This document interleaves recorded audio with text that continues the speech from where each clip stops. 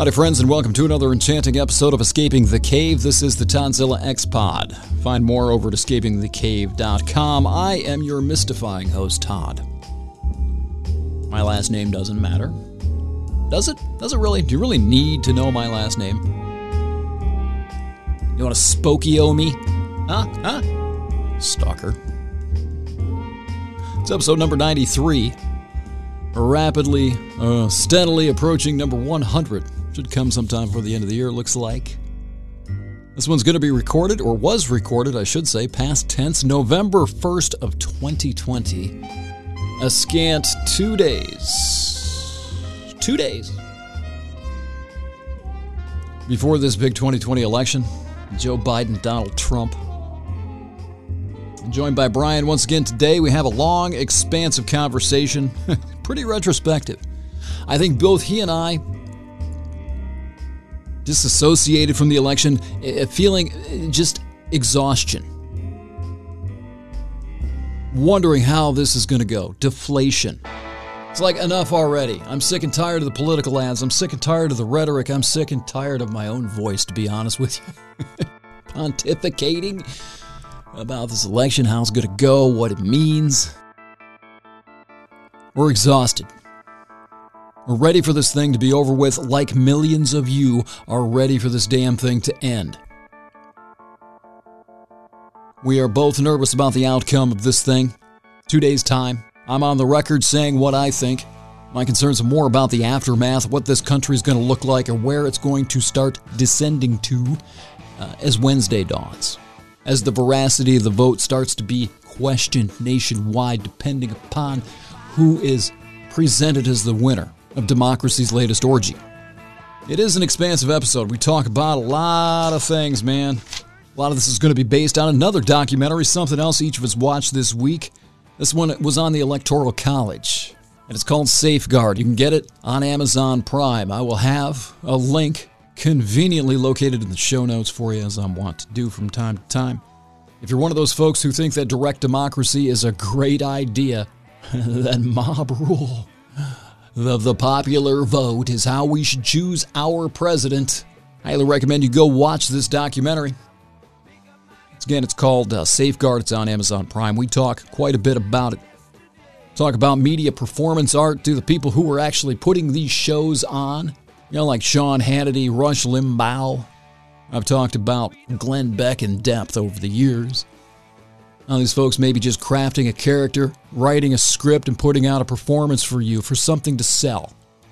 Talk about one-issue voters and how that can engage Height's elephant. You have one thing that you care about, everything else, rationalization, so you can comfort yourself into voting for whomever supports the right side of that one specific issue. We talk about our allergy to compromise in this show as well. How everybody has this no compromise attitude. You shouldn't have to compromise. You're entitled to exactly what you want. No compromise. Ripping us down the middle. We talk about civic ignorance and hypocrisy, how that's pandered to, and how that's as dangerous for a population as it is for children. Telling them what they want to hear just to keep them from screaming, to keep them happy. Once again, we don't spend a lot of time talking about predictions in this show. Like most of you, neither one of us are real confident that we know how this election's going to come out. Primarily in the last year and a half, my stance has been, you know what, it might not matter.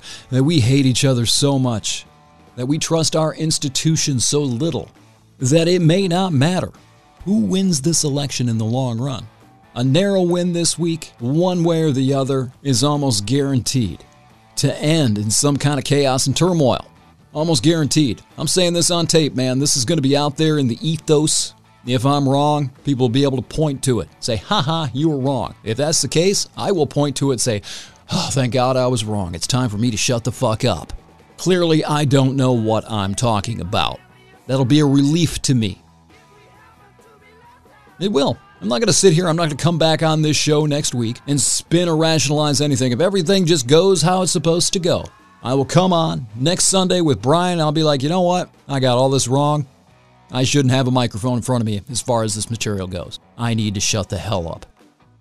And I will.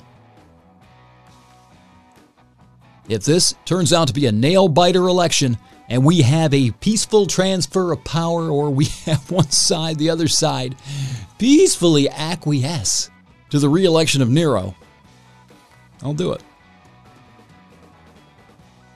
Best case scenario, this is going to be a blowout. We'll have a clear national mandate, one way or the other. That's the best case scenario. Best we can hope for. And I honestly don't know that that's going to be enough. We'll see. I'm afraid, I talk about this a little bit in the episode, don't get too far into it, but I'm sort of taking a detached view here. I'm watching what's going on. I'm not on social media. I don't have any of the Twitter or Facebook crap coming at me. I don't know what y'all are saying with your virtual avatars. Thank God. But I want to see. I want to watch. We are so far off the map now that we don't have any concept. We don't have anything to guide us to know what to expect as this week unfolds and the aftermath unfolds. We are like Stanley and Livingston in Africa, man, exploring. We are in terra incognito. We are drawing the map as we see the landscape unfold before us right now. This election, I will say it one more time as I speak on Sunday, November 1st, 2 days before the election. This one feels an awful lot like 2016, like Joe Biden's expected to just coast to victory, just like Hillary Clinton was expected to coast to victory 4 years ago. Feels an awful lot like that.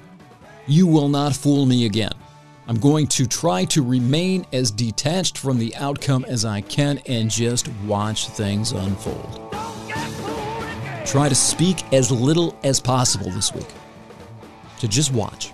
Until I have a clear indication of whether or not Todstradamus lives. Oh, here we are.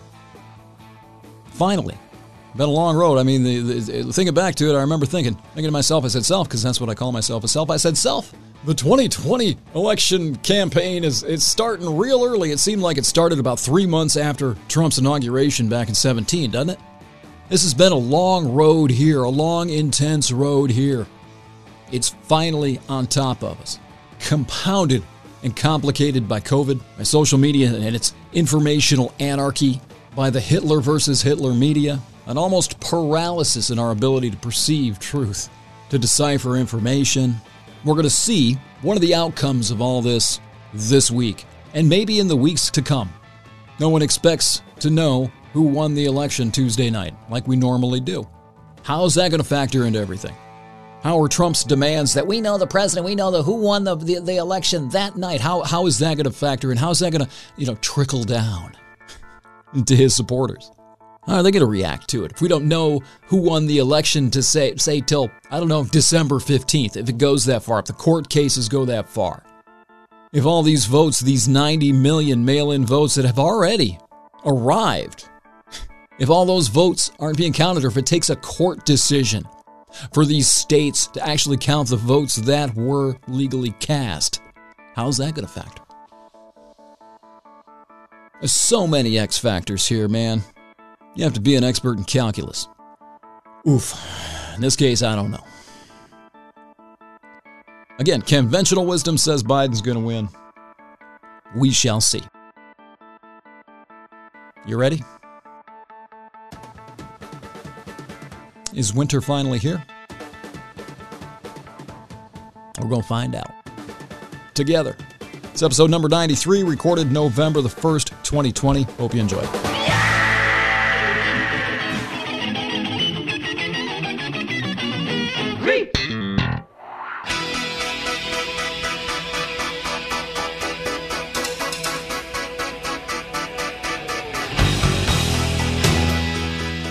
I see over the horizon the next lockdown coming. Mm-hmm. I think England, didn't they lock down this week?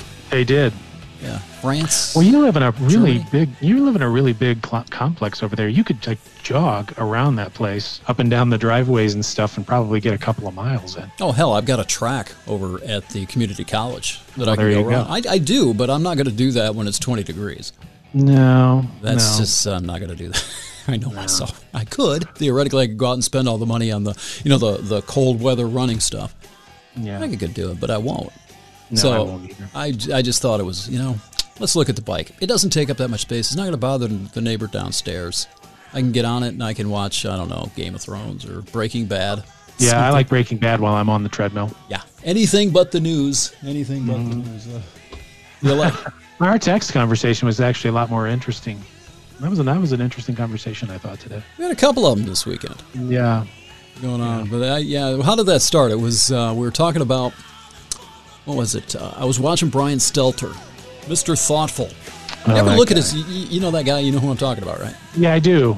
The guy who's always got the really serious expression on his bald little head, like, I am Mr. Thoughtful. I am CNN's, I don't know, scowling authority of the news. Pontificator, yeah. Yeah, he has the show Reliable Sources. If you haven't watched it, dear listener, it's on every Sunday morning, I think at 11, right? Something like that. I don't know. I don't have CNN. Yeah, you're so lucky. And he has this show, which is basically the media on the media. How very meta. Yeah, and he had this thing going on. I was really excited to find the show originally, about a year and a half ago. I was like, all right, finally. Maybe we'll have some real conversation about the state of the media, what's going on, disinformation, propaganda, all that shit. Oh, my God. He's just got this really high-minded, authoritative delivery. He's taking himself really seriously, but he's always apologizing for the anti-Trump coverage, just the over-the-wall, over-the-edge anti-Trump coverage, while eviscerating Fox News. It's not an authentic examination of the media. He's an apologist for his own wing. Yeah, well, you can't have the media, you can't. It's just not. That doesn't make any sense. It's like Trump investigating Trump. It might make sense to somebody who doesn't understand media, but you can't have the media investigating the media. No. And this morning he's going or at least cable news. I mean, we lump everything into the media. That could be anything. He is talking about the media in general, like journalism and everything. He's like an authority because he's the authority on all things journalism. That's his position. He's not even a very good reporter. No. And today he's having this conversation about, I'd have to dig the text out because I forgot it, but like the crisis of trust and dismissing truth. And I'm sitting here, do you listen? Have you listened to your own network with disconnected ears? Anytime in the last 2 years, 3 years, Mr. Stelter, have you listened? And to hear you bleat about this on a Sunday morning, Mr. Thoughtful, I can't do it. What a terrible show to watch on a Sunday morning. God. It's not current affairs. It's not Meet the Press, I guess. I still, since like 1978, I've been watching CBS Sunday morning. You can't beat it for a nice, easy way to lull yourself to life on a Sunday morning. It's really great. Lull yourself to life. I like that. That's pretty much how it goes on a Sunday morning, isn't it? Okay, I'm awake. It really is. Might be awake. I'll go pour some damn coffee. All right. Yeah, and then sit on the couch for an hour and a half. But we're coming up on the election. This is actually an important podcast, I guess. It's a significant podcast. It's a milestone. I'm approaching 100 episodes on this show now. Really? That's almost enough for syndication. Almost. If you have a network. Isn't that the golden rule, right, for television shows, right? 100 episodes and you can go into syndication. I'll defer to you. Yeah. I assume that sounds about right, though. Yeah. Yeah. This podcast started back up. When did I start it? March of 2018. So we're about a year and a half in, and sort of the politics and the general push toward what we're going to do about Trump. How is Trump, is he going to be reelected? How is he going to affect the country? And all that. We're going to find out a lot of stuff this week. And it's less than 48 hours away now. Mm-hmm. And I have found myself this week disconnected, emotionally disconnected. I think it's a good way to look at it. I hope that Biden comes out and gets 90% of the vote and we can banish this orange bloviating footnote to history. Yeah, pull a Nixon 1972. I think he got 48 states or something like that. What did Reagan get in 84? It's close to that, too. Yeah. Something down that line. Just an overwhelming mandate, if not in favor of Joe Biden, because you're never going to get that, an overwhelming mandate against that. Mm-hmm. And we can move on. That's what I'm hoping. I understand your disconnect, though. I mean, I call it, I'm more disassociated completely at this point. I'm akin to a personality disassociation where you just kind of check out for good on all this shit, because it's like we were talking about earlier when we were texting back and forth. I'm really, really, really close to being on the edge of just saying goodbye to all of it, just checking out completely as far as following politics and all that kind of stuff. I used to think that was, and maybe I still do a little bit think that that's important in order to be a good citizen, quote unquote. But when it's all garbage, then what's the point, right? And when it's negatively affecting the way I feel about, when I maneuver through the world, I just don't see why I need to take that. It's like taking bad medicine. Thanks, Bon Jovi. We might have a new music bump today. Yeah. but it really is. I'm just at a level now where I working in the field, I work in public relations, so I kind of monitor this stuff at least on some level to see what's going on, and it's just so fucking tiresome to see it all the time, and just hoping every day there's a glimmer of sunshine somewhere in that sea of darkness, and there just isn't right now. No. So I'm hoping that, maybe if we can get through this election, maybe the new boss isn't the same as the old boss. There's your other bump. And I'm just like, let's hope something good comes out of this. But I just don't think after all of this, I just don't think I can follow the news like I used to. Do you know what I mean? I just don't feel like I can get as involved in it like I was. Speaking of the who and won't get fooled again, I know the conventional wisdom is that Biden's going to run away with this. All the polling says this, both nationwide and in the, the states that are still in play. And it sounds, we talked about this last week, it smells an awful lot like 2016, man. I'm not going to connect and be, okay, finally we can move out and get back to normal. Maybe politics will start, maybe society and the way we interact with each other will start getting back to normal. We take the temperature down a little bit. I'm not going to get fooled again on this. I'm going to sit back. I'll be like, I see the enthusiasm that Trump's drawing to these events. They're packed. A lot of people say that doesn't matter. Well, it's you're that's right. what they said in 2016 too. Yeah, and typically, Democratic voters are all about the early vote and mailing in votes and all that kind of stuff. And I'm sure you're following the same statistics that I am, where typically Republicans show up on election day. So, and I think I just read that 40% of their vote showed up on election day in 2016. So, we got to wait. We can't count our votes before they're hatched. Have you seen the early voting totals? 90 million. 91, I think is what I saw earlier today. Wow. Yeah. And we had, I think, 130 million combined vote in 2016. So either we're going to have a very sparse turnout on Tuesday. It's going to be real easy to get through those lines, comparatively speaking, to 2016, or the vote total is just going to annihilate anything that we've seen in recent history, percentage-wise. The more voices are heard, the more accurate the voice is, right? Maybe. You would like to think so, but that's not going to be the narrative come Wednesday. And I think that's where we got to pivot the conversation. How do you feel today? I feel like I'm flat. Yeah, I felt flat 2 weeks ago, or maybe it was 3 weeks ago. Yeah. It was. I think it was the week before you went on vacation and then came back. And I was flat. I was like, ugh, let's go. Today, I feel. There's a part of me that feels optimistic. I feel like maybe we might see a change here come Tuesday, or even by the time they count it, and maybe it's not until December until we know, but we're going to see a change, hopefully. So I feel optimistic there. I feel good about a lot of things in my life. And as far as, sitting here and doing this, I feel good about it. I'm not super energetic. I think it's because we do this on Sundays generally. Yeah. You know what I mean? So it's just super chill. So it's just like really super chill. Yeah, there are days I've noticed with this show with sometimes they start off really slow. I remember it might have been the same episode you're talking about that started off really, really slow. It's like I couldn't even process two thoughts together, let alone a sentence.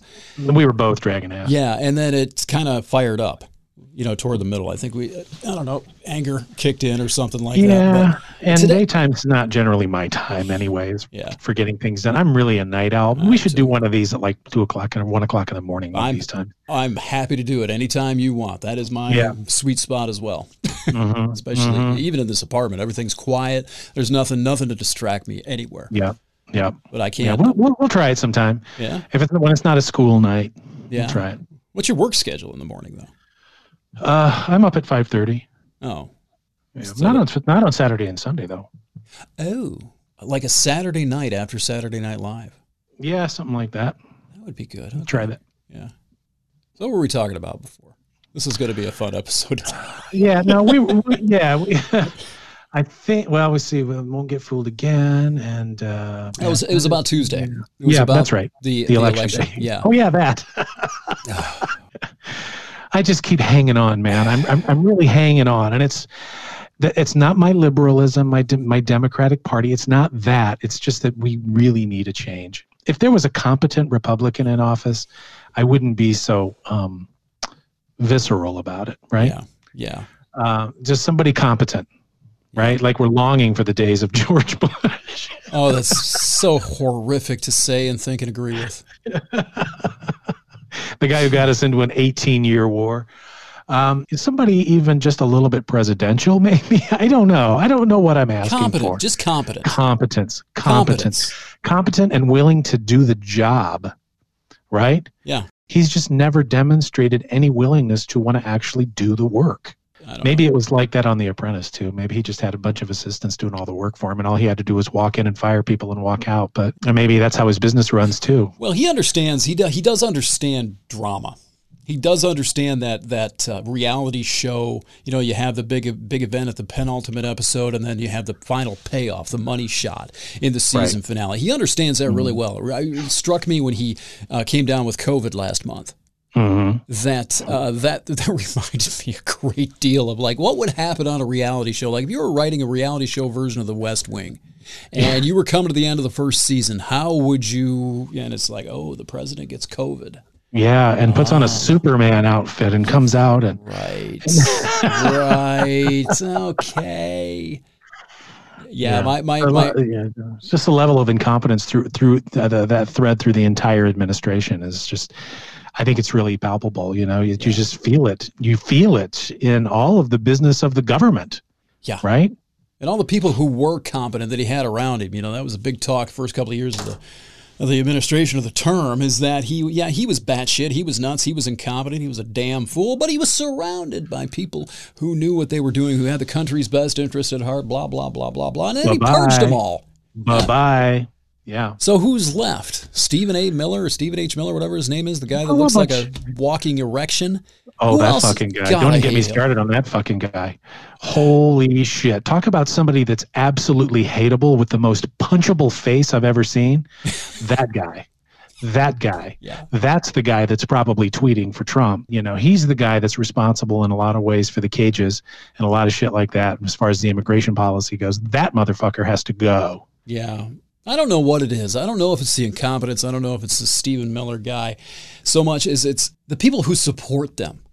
That may be the core of my, I don't even want to call it, it's not depression. It's just this disappointment, this grinding disappointment in people that I felt increasingly over the last 4 years, because instead, the more he becomes exposed as being incompetent, inadequate in every single possible way, and everyone around him exposed as being incompetent, disinterested in the job, only interested in self-promotion with a huge swath of the country, they just get behind him even more. Because they're robber barons. They're all going to get theirs at the end, right? Where are the people in West Virginia, and where are they getting theirs? These are the people that I'm talking about. The people who refuse to. I understand. See, that's the thing. I understand all this. Who cares about them? Yeah, but I get it. I understand it. You know, and that's the thing. I want to say I don't understand. It's almost like a cliche reflex. I catch myself saying this all the time. I don't understand how you can still follow Trump after, and then I have to be like, God damn it, yes I do. Yes I do. And despite the understanding, or maybe because of the understanding, I don't know what it is, but it's just like it's so deflating and discouraging.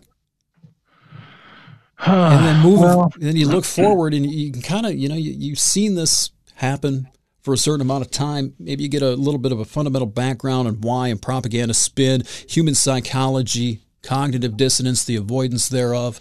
And then you can kind of see, at least I can, I think I can. We're going to find out real soon if I'm right or not, where it's all headed. And it's like, and it's not getting any better. You look for a sign. You look for that glimmer of hope that you're talking about. And it just never shows up. I think we're headed for a correction. Again, my optimism coming out, right? So I get this idea in my head that, when things get bad enough, the invisible hand of government tends to make a correction. I think we're in for that. Here's my theory. I don't know if you and I have talked about this or not. I think we're in for a big correction. I think Biden wins. I think in 2 years he resigns for age, for health, to be with his family. Kamala Harris becomes the president, right? And then they appoint a new vice president, and then we go from there. That's my theory. He's just there to win the election and basically set Harris up to be the president. I hope to God you're wrong. If you think that's the correction. No, I guess you could make an argument. Yeah. Running down my anti-democratic tendencies the last 2 years, you could make an argument that, okay, well, this is what's necessary. After the car's careened off the road, this is the tow truck that drags you back onto the freeway. Could be. I mean, she's not a socialist. She's very much in the middle of the road, center left. Now, she's not on guns. This is the problem with the primary process, because she has all of these things on record that she said while trying to appeal to the far left during the primary process last year that she may or may not believe. I will grant her that, but you don't know now. So if you have her take over, if you're right about that, I'm afraid that with all the rhetoric of, executive orders on guns and all this other stuff, that's all the far right needs to hear. And then you see Biden resign. There's conspiracy theories out there, or theories. I don't know if they're conspiracy theories, that's exactly what's going to happen, that Biden's going to be declared incompetent or too old or whatever after he wins the election and Kamala takes over. He's not going to be declared anything. I think he's just going to willingly. Either way, that's what he'll wait until he's 80, and then he'll say, I'm not as sharp as I'm not as sharp as I used to be, and I want to be with my family for the remaining years that I have. And Kamala here is going to be the president. Blah, okay, blah, blah. That's fine, but the conspiracy mind takes over, and he's just saying that. That's just the excuse he's putting out there. He's really blah blah. This has been the plan the entire time. We didn't vote for Joe Biden. We didn't vote for Kamala Harris. We voted for Joe Biden, and this was always the plan. So we got somebody we didn't elect. Well, whatever. Both their names are on the ticket, right? So you vote for one, you vote for both, and when you vote for the president, the vice president is expected to be the person that will step in when they need to. You can dismiss that if you want to. But also Biden was very clear in the beginning. He says, "I'm not running for a second term."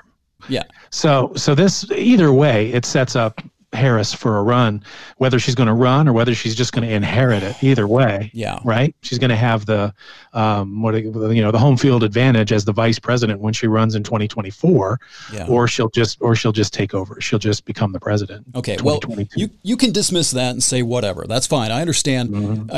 Partially, I agree with it. On some level, I agree with that. But what we're talking about, had a lot of conversations about visceral responses, visceral reactions, and how feelings and emotions will cloud and choke reason in your mind. If that happens to a large part of the country, not only on the Republican side, but large parts of the country, a lot of Democrats are going to see this as some sort of a deceptive means to get the candidate that they didn't vote for in the office, in the Oval Office. How are they going to be affected? What are they going to be susceptible to moving forward if they're, this visceral reaction and this disgust, or I don't know what the word exactly is, this distaste for the process of how we got President Harris?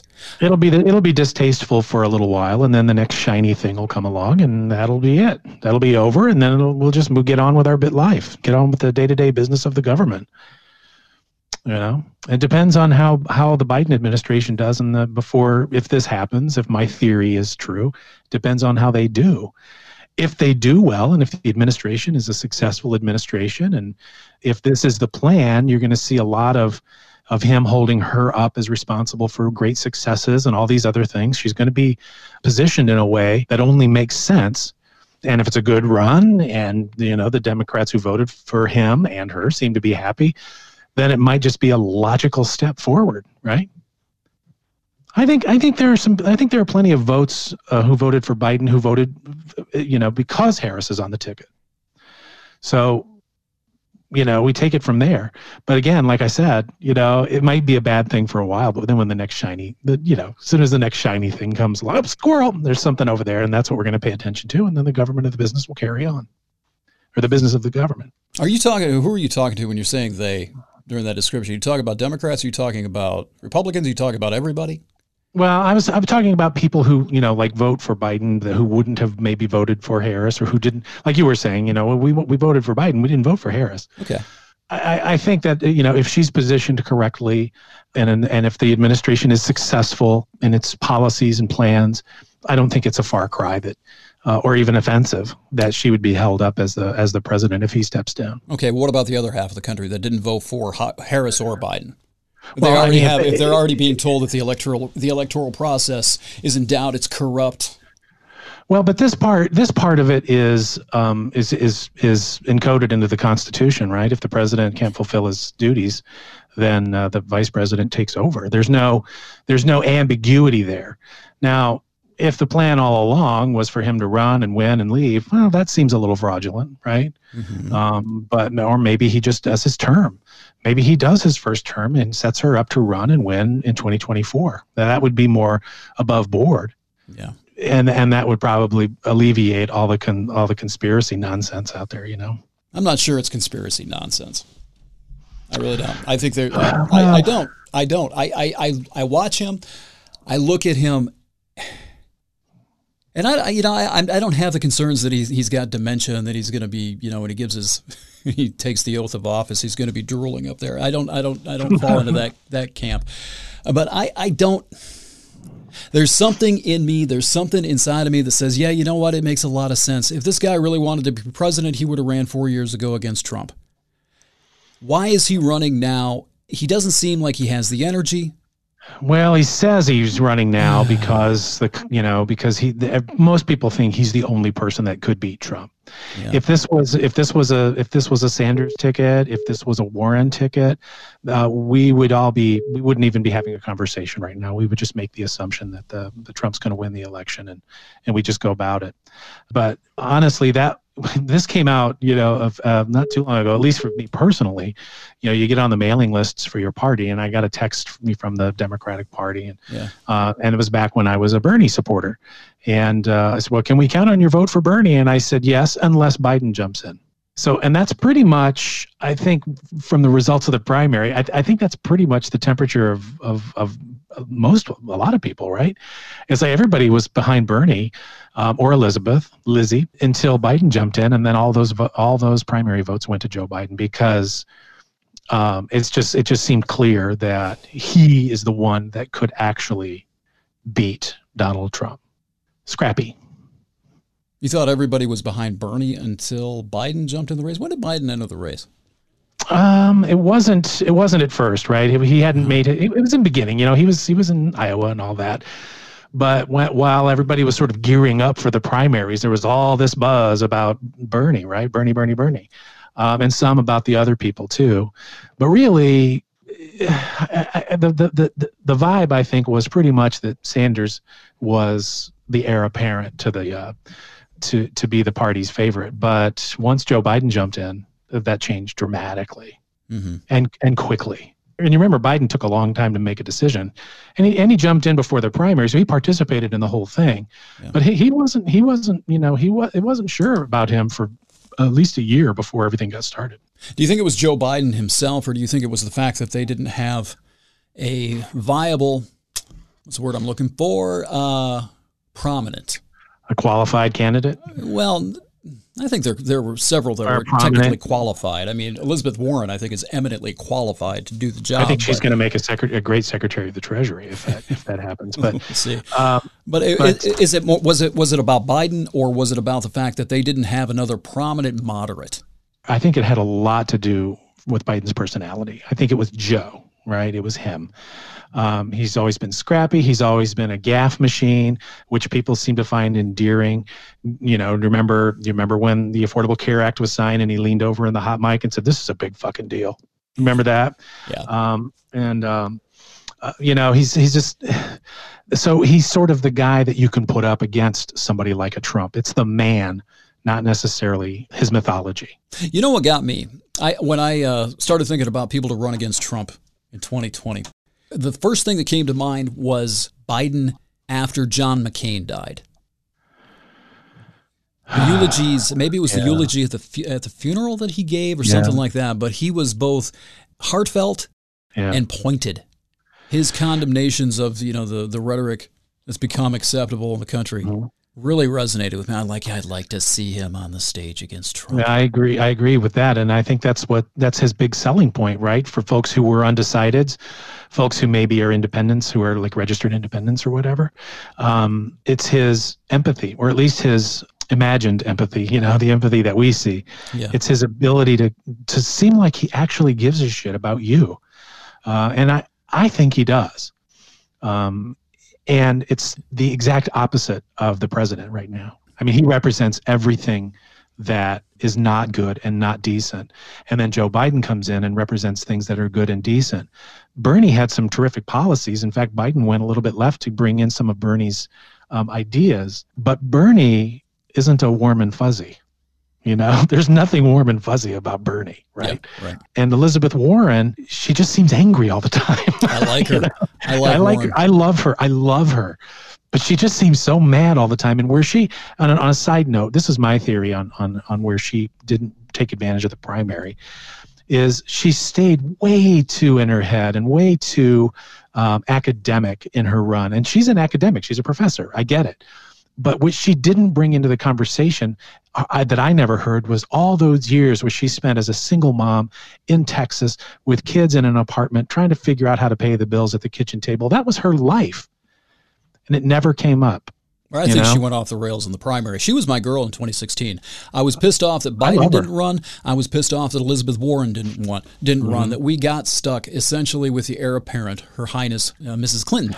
I hated that. I wanted to vote for one of those two other people. But where I think she went off the rails in the primary, because she was ahead.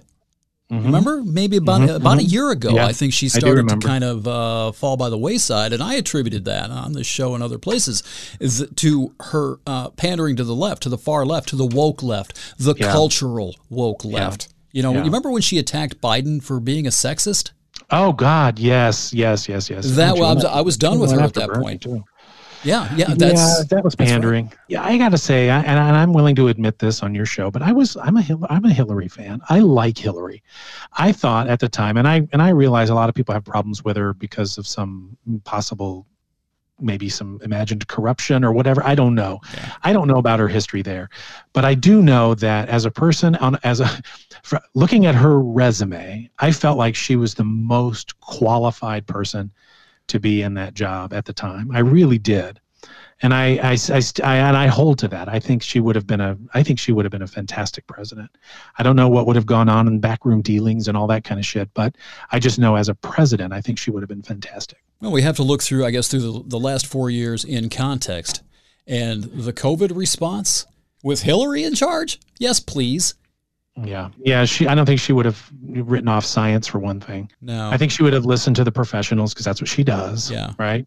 Now, while she's been in politics most of her life, having been with Bill, she hadn't been a politician her whole life herself. Right. Right. I mean, I guess some could argue that being the first lady of a governor of a state or the first lady of the United States is a political position, because you're out doing things. But at the same time, she didn't really enter professional politics herself as a politician until the Senate, right? Am I accurate? Yeah. I think so. And then she became Secretary of State and all these things. She had all these great qualifications. So, but anyway, I don't mean to derail this and make this the Hillary show, but I just wanted to be able to admit, my vulnerability in that. I was a fan, and I still am. I still am a fan. I like her. If she just would never go on television and never speak, I would be too. I don't like her. I just viscerally, there's something about her. I don't trust her. You know what? I was watching some video. I just happened across some infomercial for Joe Biden on CNN in the middle of the night last night, and there was video of Hillary on stage during the 2016 campaign. Multiple iterations of her going on stage and doing that fake little smile and pointing to somebody in the crowd like I know you, hi, and she does it repeatedly over and over and over and over again. You know damn well if you have any, Jesus Christ, she can't know that many people. They teach you that in politician charm school. Exactly. Right? Exactly. And it's so disingenuous. It really is. Just, you know what I would like from you, Hillary? I understand who you are. Your qualifications to me were impeccable, especially compared to everybody else who was you don't need to fake it. Go on stage and just stand there like a fucking mannequin, give your speech and leave. Don't try to force feed me this warm and fuzzy bullshit that I know is contrived. That's my reaction to her. I don't trust her. Do you think that she needed to do that because she was a woman running? Do you think there's some degree of sexism differences there where the woman has to be more warm and charming and friendly, or else she comes across as as something less than that, and men are able to take advantage of being hard on crime and difficult and tough and serious, whereas women have to come out and be friendly and wave and point. And do you think there's a difference there, or do you think that's just... I don't know. I don't seem to feel it. I have the same reaction when a man goes on stage and does the same thing. Yeah, they all do it. It's just it's disingenuousness. That's the thing with me. And I honestly, I have very little stomach for the argument that goes that the only reason that Hillary Clinton isn't president is because she was a woman. I have very little tolerance for that. This country is ready for a female president. This country would elect one in a landslide if they'd nominate the right woman. Yeah. No, I agree 100%. She was lined up to do it, except for all this. The Republicans were just better. They were better at the game with the constant Benghazi and with the emails, and then with Comey. With Comey, what 6 days before the election, he does that he released or some whatever that was 6 or 7 days. It was really close to the election. Yeah. And I think my personal belief is I think Comey lost her that election. What I think lost her the election was that she's the most hated woman in America. One of the most hated women in America. It doesn't matter why. It's true. It doesn't matter why. Likability matters. It really does. But let me back up on the Comey. I don't think that was necessarily Comey's fault. I think he had two incredibly shitty choices, and he chose one. Because if he hadn't released that, and then the election happened, and then she won, and then it came out, what kind of shitstorm would that have been, right? Right. So it would have probably been way bigger than if she had lost the election. So in one way, he probably made the right choice. So I don't begrudge him that, but he did do it. Right. So anyway, enough of that. That was 4 years ago. Let's talk about it now. Yeah, let's talk about it now. So the election is 48 hours away. We're recording this on November 1st. We had our first snowfall here in the state of Michigan, at least significant snowfall. It looked like a frickin' squall out there today. That's why I'm pissed. That's why I'm flat. Yeah, because I'm sitting here watching snow fly, and I am no way ready for it. Yeah, it's not snowing on this side of the state. We had a little bit this morning. Yeah, nothing collecting. The ground isn't frozen yet, but Jesus, I'm not ready for wintertime. So here we are. November 1st, man, right on cue. Boom, snow. Yeah, most of the polls say that Biden is 8 or 11 points up. I think here in the state of Michigan, I think it's 6 or 8. Does that sound right to you? Yeah, it sounds about right. We are an essential state. We are maybe the primary swing state along with Wisconsin, right?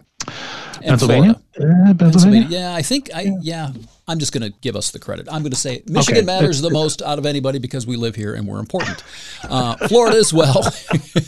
But it's looking, I think they have Biden up by 6 or 8 points here in the state. I'll take it. Take it. I think that's good. That's what you need with the with the way the Electoral College works and everything like that.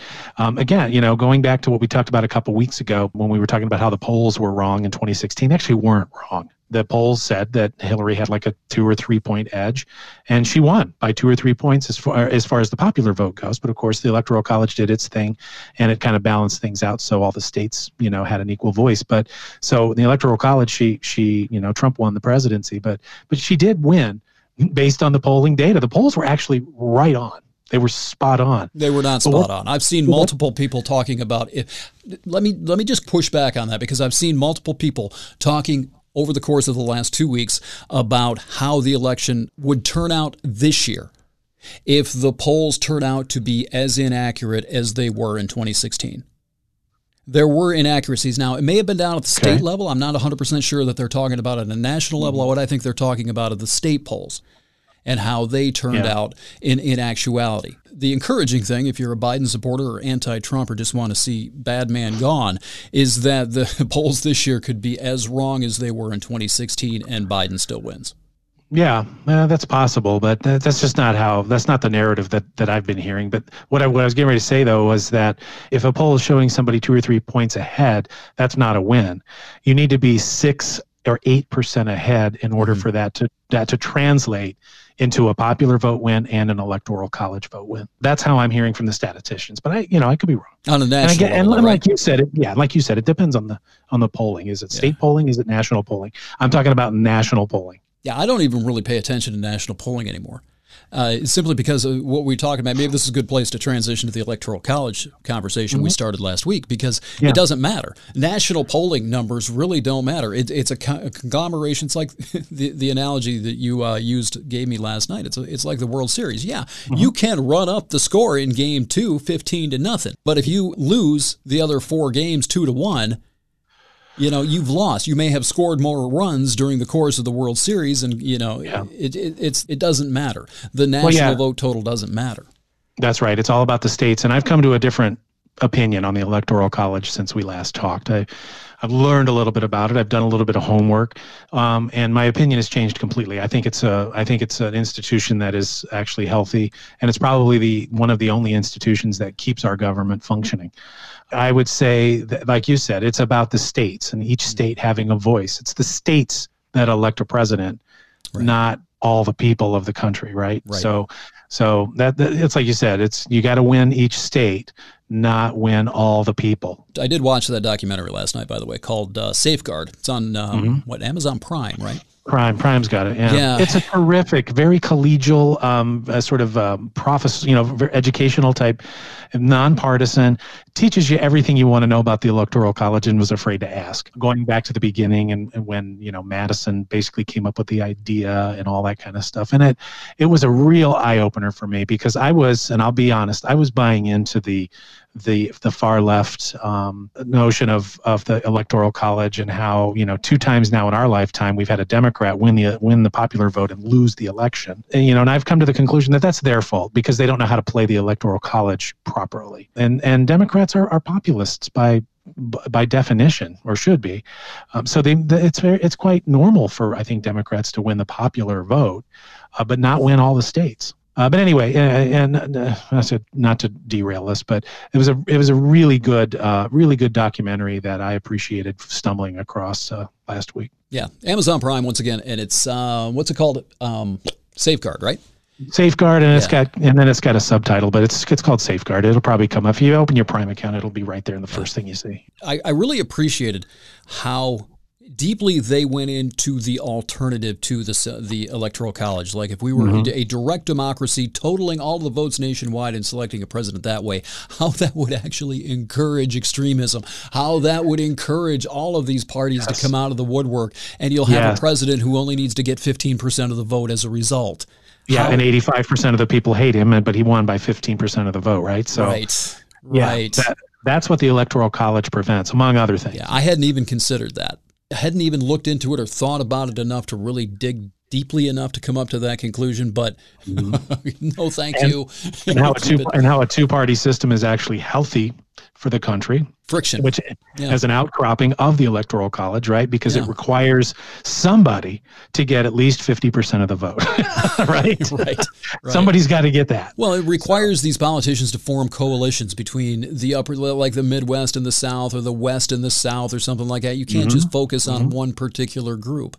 Right. And think of it this way. I don't think that our Democratic friends are inclusive and diverse big tent Democrats. I don't think that they would appreciate direct democracy as much as they think, because, like it or not, what percentage of this country is white?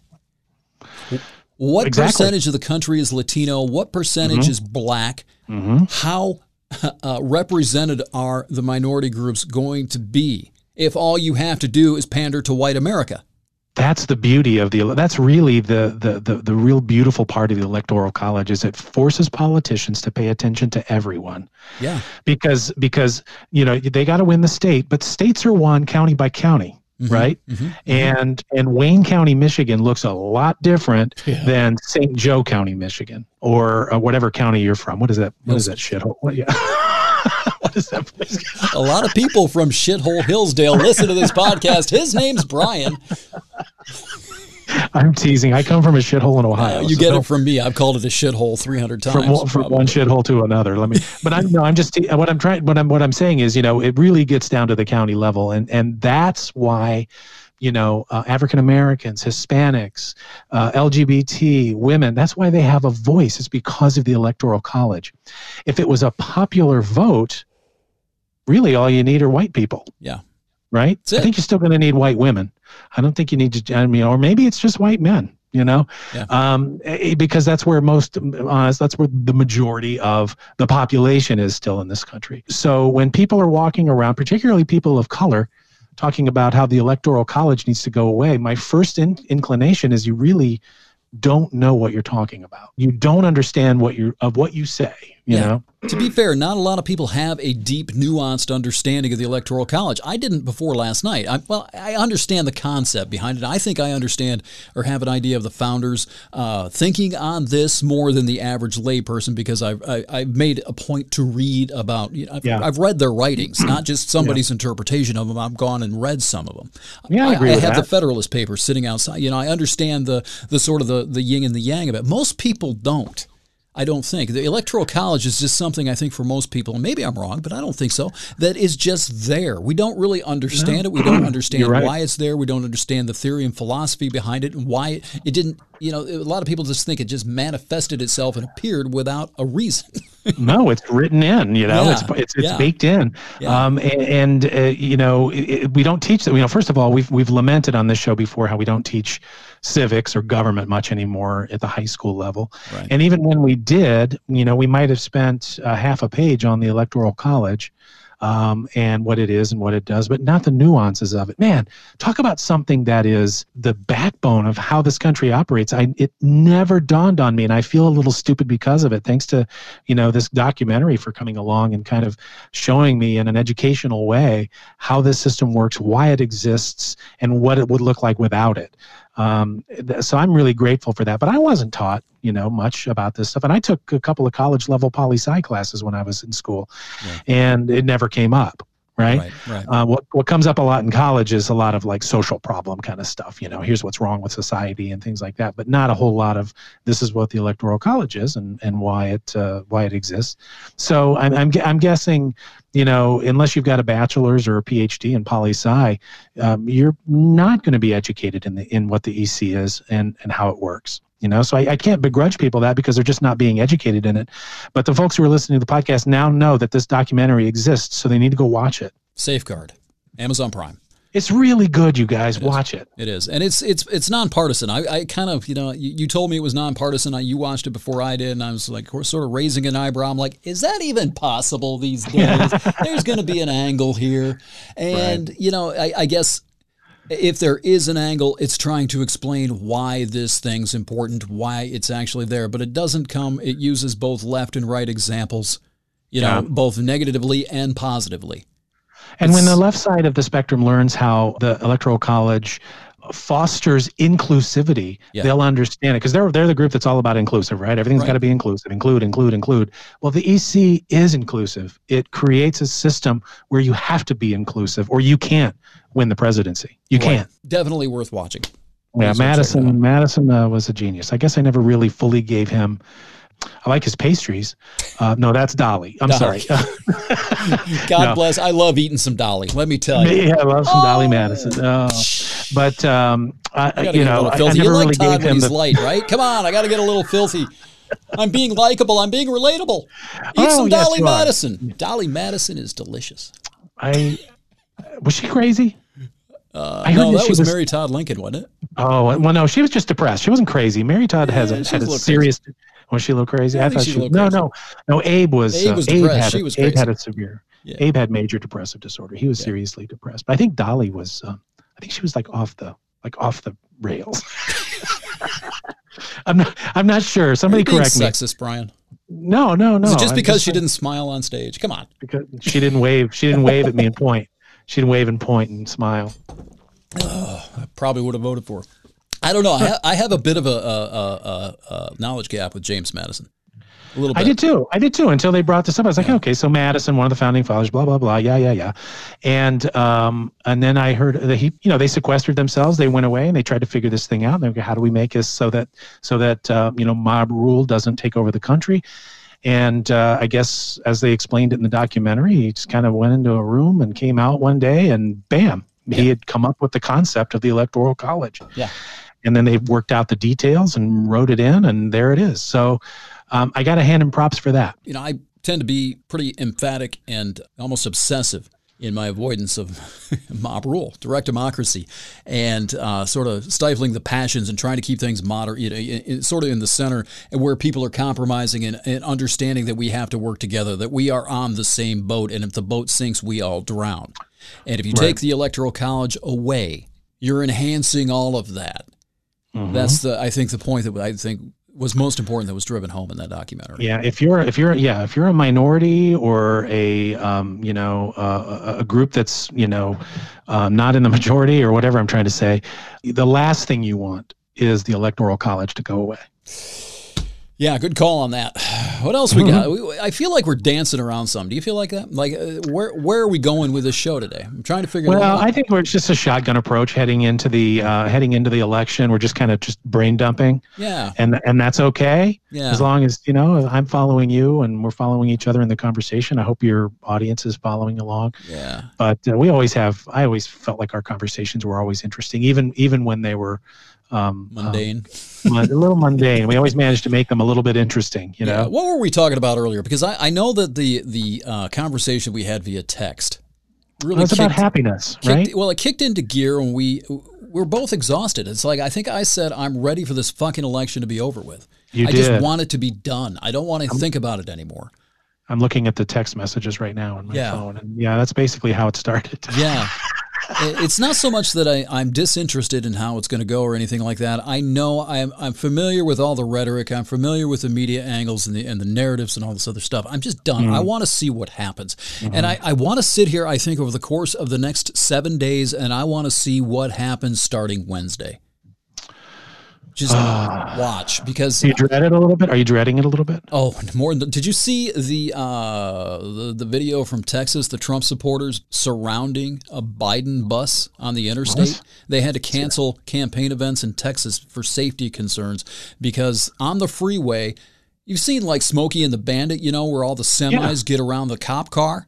Yeah. A bunch of Trump supporters with Trump flags did the same thing to a Biden bus on the interstate in Texas, and they canceled some campaign events because they feared for their safety.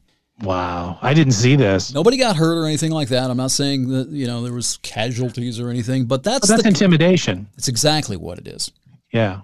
And so I'm kind of like, I'm looking for any indication. I've gone out on a limb here over at least the last year and a half, 2 years. And I've been saying that the aftermath of this election doesn't matter who wins and who doesn't win when you put it in the context of the aftermath. Because if Trump wins, one side's going to think he cheated. If Biden wins, Trump's side's going to think the election was stolen. In this context solely. Okay, doesn't matter.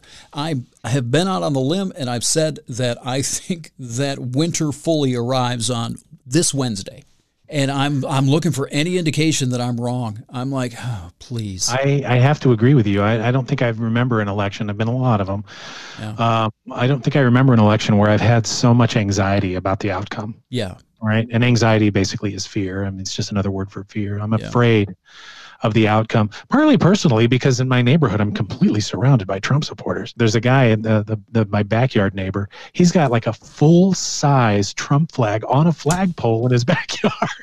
Just like the one thing I think I got this maybe from Bill Maher Friday night, but they were talking a little bit about why are his supporters so vocal with all their flags and all their signs, and the Biden supporters are generally a little more subdued. And the woman who was on one of his guests, I forget her name. She was brilliant, but she said, well, because the Biden supporters aren't a member of a cult, right? And that's how you behave when you're a member of a cult, right? It's the constant reminders of who your hero is, and who are you really trying to convince, other people or yourself? I completely disagree with that. I think it's defiance. I think that these people have been told how bad Trump is, how stupid they are, how it's not really, I don't necessarily think it's all about Donald Trump and being part of his cult. I think it's about raising a middle finger to everyone who's told him how stupid they are, how bad they are, how evil they are for the last 4 years. Well, here's my evil. Fuck you. Here's my full-size Trump flag on a fucking That's exactly what it is.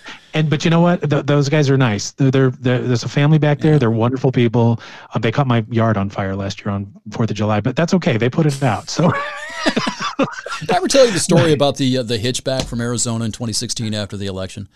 No, it's just it's not really a story, but a generalized sense of things. That after the election came down, I told the story where I was in the bivvy across from Cheyenne Mountain in Colorado Springs. I woke up the next day and I'm ready for this trip to end. I'm like, fuck this. I take an Uber up to Denver and I'm trying to figure out, okay, I could just take the bus out to DIA. I could fly home, end this shit, have it over with. I hate people. I hate this country. I want to go to Mexico and take pictures. That was my attitude the day after the election, or the couple of days, and I fought through it. I wound up taking a train out to Fort Morgan, Colorado. It was the very first place that I went when I first started hitchhiking in 2008. Figured I'd pay homage to, past memories, and started hitchhiking back to Chicago. And that trip across the middle part of the country within 2-3 days of the election was peppered by Trump supporters. They were the people who gave me rides. It's been that way. Conservatives are the ones who will pick up hitchhikers. The friendly little hippies that want to help everybody, they typically don't stop. I've never gotten a ride in a Prius. Anyway, and what it was when I sat down, the crux of the story is that when I sat down in the cars with these folks who had voted for Trump, they were in the aftermath of this huge unexpected victory. They weren't assholes. They weren't talking, all about race, and they weren't the stereotypical Trump voter. They had concerns. They had legitimate concerns, and that they could articulate if you would just sit there and listen and not preach, which is the advantage of the hitchhiker. It's to your benefit not to preach. It's to your benefit to shut the fuck up and listen if you want to stay in the car and go for another few exits, right? Self-preservation. Kind of, but it's also a really good way to remind yourself to shut up and just listen to what people have to say.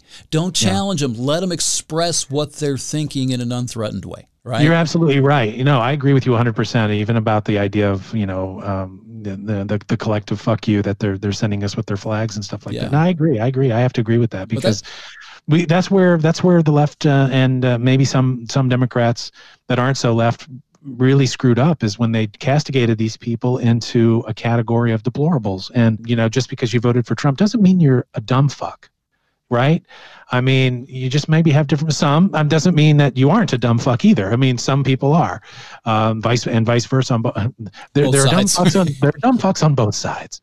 But I'm just saying that we have to live together. I've got across the street, the woman, she's got the Trump signs in her yard. She's a sweet lady, and we've helped her. Down the street, there's other people that we know that have Trump, signs. The neighbor behind me with the Trump flag, nice guys, just some drunk good old boys all the time, but very nice. That's where we have to go, right? We have to stop demonizing each other. Just because you don't agree with me doesn't mean I have to hate you, right? And I'm not the first person to say, I'm not making news here. I mean, I've heard this a lot from other people, and everybody seems to agree with this, but nobody seems to be doing anything about it. It doesn't sell. That's the thing. That's right. It's not the heat. We're not keeping the heat on. Yeah, exactly. It's really difficult to keep people engaged in your product when you're singing Kumbaya. We want conflict. I have family who voted for Trump. Do I hate? No, I love them. Yeah, I love them. Do I think they voted for the wrong guy? Of course, and they know it. They don't hate me. I have a friend who is a huge conservative. He is a one-issue voter. He's politically activated because of one issue, and that's the Second Amendment. That's guns. Okay, everything that he thinks and believes and how he votes, he won't admit to this, but I'm pretty confident, springs off of this one issue. Right? So if you start talking with him about issues, about policy and all this, he comes from a conservative bent, but he's very, very, very thoughtful. Okay, until he gets on the internet, until he gets an audience in front of him, and then he turns into somebody on stage who's giving a performance. Yeah, and he's coming up with the most outrageous things. He's pandering to this crowd, this 500 friends list of his, who are 99% or 95% conservative. So he's trying to feed them chum to get this reaction. And he becomes another human being altogether than the person he is when he's isolated and individual. Like I was isolated and individualized with these people coming back on that trip. Yeah. You know, I've heard that same comment about sometimes some of the national sort of right-wing media commentators about how they're actually quite reasonable people who don't believe half the shit they're saying on the radio or on their podcasts. Right? I have put that forth a number of times. I think that's a thing. Even what's his name, who had probably one of the most hated, what was his name? Alex Jones? Alex Jones, yeah. Where I've heard that he didn't believe anything that he was saying. He was just getting clicks, man. I have put an article that I found on Forbes. I've used this a number of times. I've talked about it on the show. I posted it probably 100 times to Facebook and to my page and other places. Put out by Forbes, I think, in 2010. It was about Glenn Beck. When Glenn Beck was at his height, and he was getting ready to move to the Blaze and all this, they interviewed him, and he flat out admitted, I don't give two shits about politics. I do not care about politics. It's the money. It's the product. I'm giving the people what they want. I am an entertainer. Yeah. He admitted it. Sure. It makes him money, so he crafts a script, he creates a character, and goes on a microphone in front of a camera and gives performance art. He give the people what they play the hits. Right? Does that sound familiar? It's all theater, man, and they have their recurrence, right? They come back, and and here's Stairway to Heaven again. Yeah, again, and Boston. Don't forget Boston. Oh yeah, feeling again. Would you like some Train this hour? Here's your current. No, I never would like some Train ever.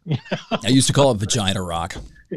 I go on the air at night. Here's some Vagina Rock from Train because the program director put it in there. Yeah, because the vice president of programming in Atlanta decided that we needed to play it. That endeared me to people, to listeners. At least I was honest about it, right? Yeah. But you know, I have said a number of times, I can't prove it. I just know it's true that Rush Limbaugh doesn't believe 3/4 of the shit coming out of his mouth. He has a product, he's putting out a performance, and he's brilliant in that context. He's terrific at it, and it started during the Clinton administration, right? In the early days of the Clinton administration. He's brilliant. He's really the guy that invented that whole format. Yeah. But I've heard the same thing, that, I think he's a conservative, but he's not that conservative. He's not a ditto head. He's a conservative turned up to 11.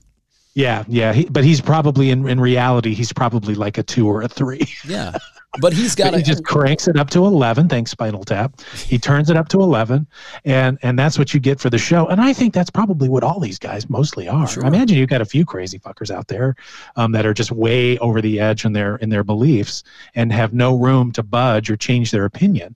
But for the most part, they're just guys trying to make a buck. Well, how do you change your opinion? Rush Limbaugh, I think, makes $80 million a year. Does that sound right? $60 or $80 million a year. He just signed a new contract before he was diagnosed with cancer. He is enormously wealthy, getting all riled up here. He makes a lot of fucking money.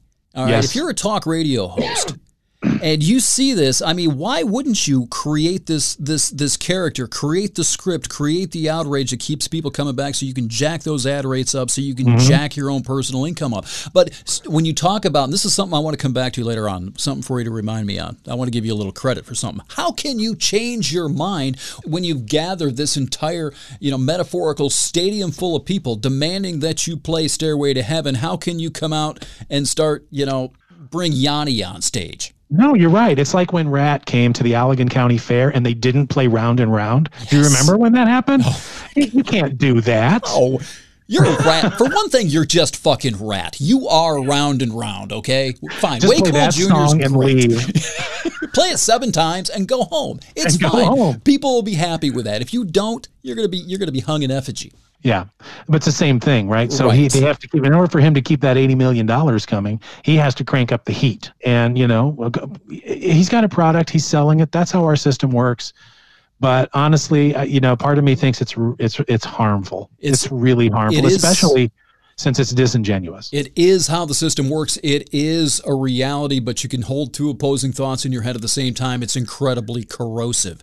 It is. And it's almost a paradox. I've talked about it 100 times on the show. I mean, this is the reality of the media. If they don't do this, they go away. As technology is advancing and exploding in our pockets via our phones, there are too many outlets, too many places for people to get that catered information that they demand. If you don't give it to them, someone else will. You become a non-entity. How do you function in a democracy? Or even, how do you have an enlightened citizenry, an enlightened republic, when all the people can go find only what they want to hear? Yes. How? Yes. That's the $1 million question. It is $1 million question. And what it brings up in my mind too is that type of media was so successful, the conservative media, even though the guys that are doing it aren't as conservative as they say they are. Why was liberal media never so successful? Why did Air America go away? Do you have a theory on that? Because I don't. Yeah. I'm just really interested in why liberal media just couldn't get the foothold that conservative media did. Is it just differences in the way we think, our personality? What is it? Do you think there's a liberal media bias?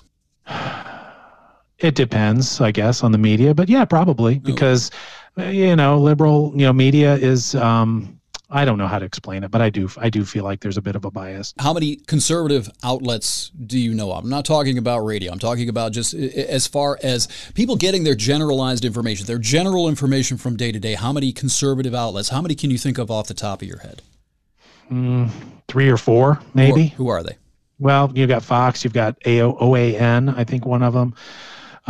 You've got another, there's like RFD or something like that. There's these really obscure cable channels. Right. Keep that in mind. Keep that thought in your head. Now start naming outlets that lean left. Well, I guess you could name just about all of them, right? So to answer your question, why did conservative talk radio take off and liberal talk radio didn't? It's everywhere. Liberal opinion is absolutely everywhere. You don't need one centralized place or one centralized medium or format to go find it, whereas conservatives have to find their voice and their message in specific places. No, you're right. Radio. That's brilliant. I never would have thought of that. So they just put up a tent and said, "Come join us." Yeah. And the people came. Yeah, if you build it, they will come. And they did. And they still go. Yeah. and Air America didn't succeed because there was just too much liberal competition. Right. And I don't really think that the talent that Air America had, I don't think it was as compelling. I don't think it was as good as these people who had been doing talk radio for 20 years at that point. No, you're right, and I feel like the conservative media was just hotter when we're using the heat analogy. They're just more angry, and where Democrats were more kumbaya. I'm really shocked that it hasn't caught on during the Trump years, because the heat. When you talk about the heat, turning up the heat with Trump in office, liberals could turn that shit up to boiling at this point. They don't play the same rules. That's one of Bill Maher's biggest arguments. When are we going to start playing dirty? When are we going to hand Mitch McConnell his own ass, right? Well, yeah, I don't know. I can't watch MSNBC anymore. Maybe this is the frog in the pot thing. They turn it up pretty loudly as far as cable television goes, cable news. Yeah. Why haven't they been able to translate that to radio? That's what I mean. Why couldn't they take the conservative talk heat, that format, that schematic, and apply it to a liberal station or a liberal network now, as opposed to 20 years ago?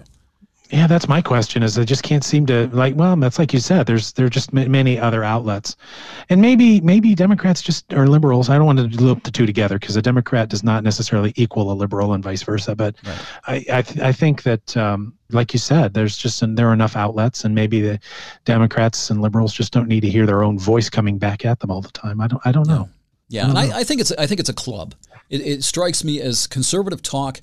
If you're going to go listen to that, you are part of a club. You're part of an outcast, sort of almost like the outsider, and you're going to a little clubhouse where you're welcome, where you're not welcome anywhere else. The land of the misfit toys. Kind of. Yeah, this is the tribalism. That's the belonging thing. I don't know, maybe some self-righteousness. Do you think it goes back to that those personality differences that people have done studies on and shown that certain conservative types have sort of a fear base.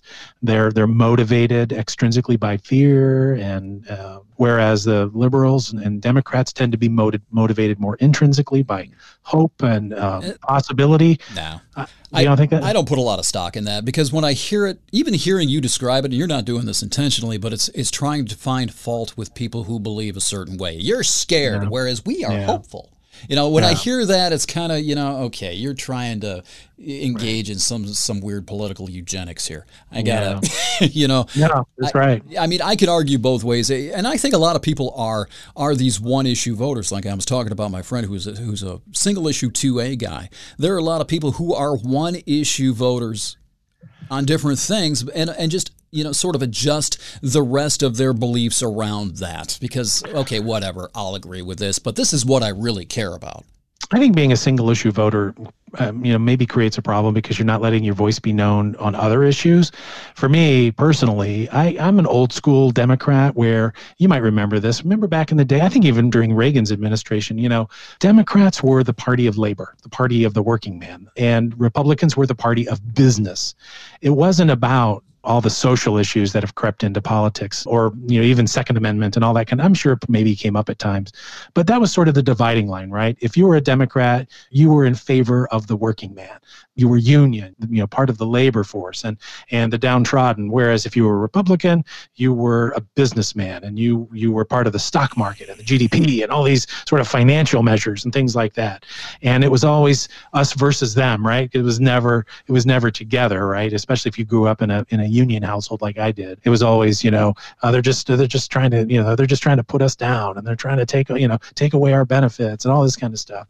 But that's where I get my Democratic leanings from. It's not from the social issues or really much of any of that, or Second Amendment or any of that kind of stuff. I get it from old school, school Democrats, and that's how I still live in that world in my mind. So when I vote Democrat, I'm voting, for the people. I'm voting for causes for the people, safety nets and Social Security and welfare programs that need to be there and all that kind of stuff.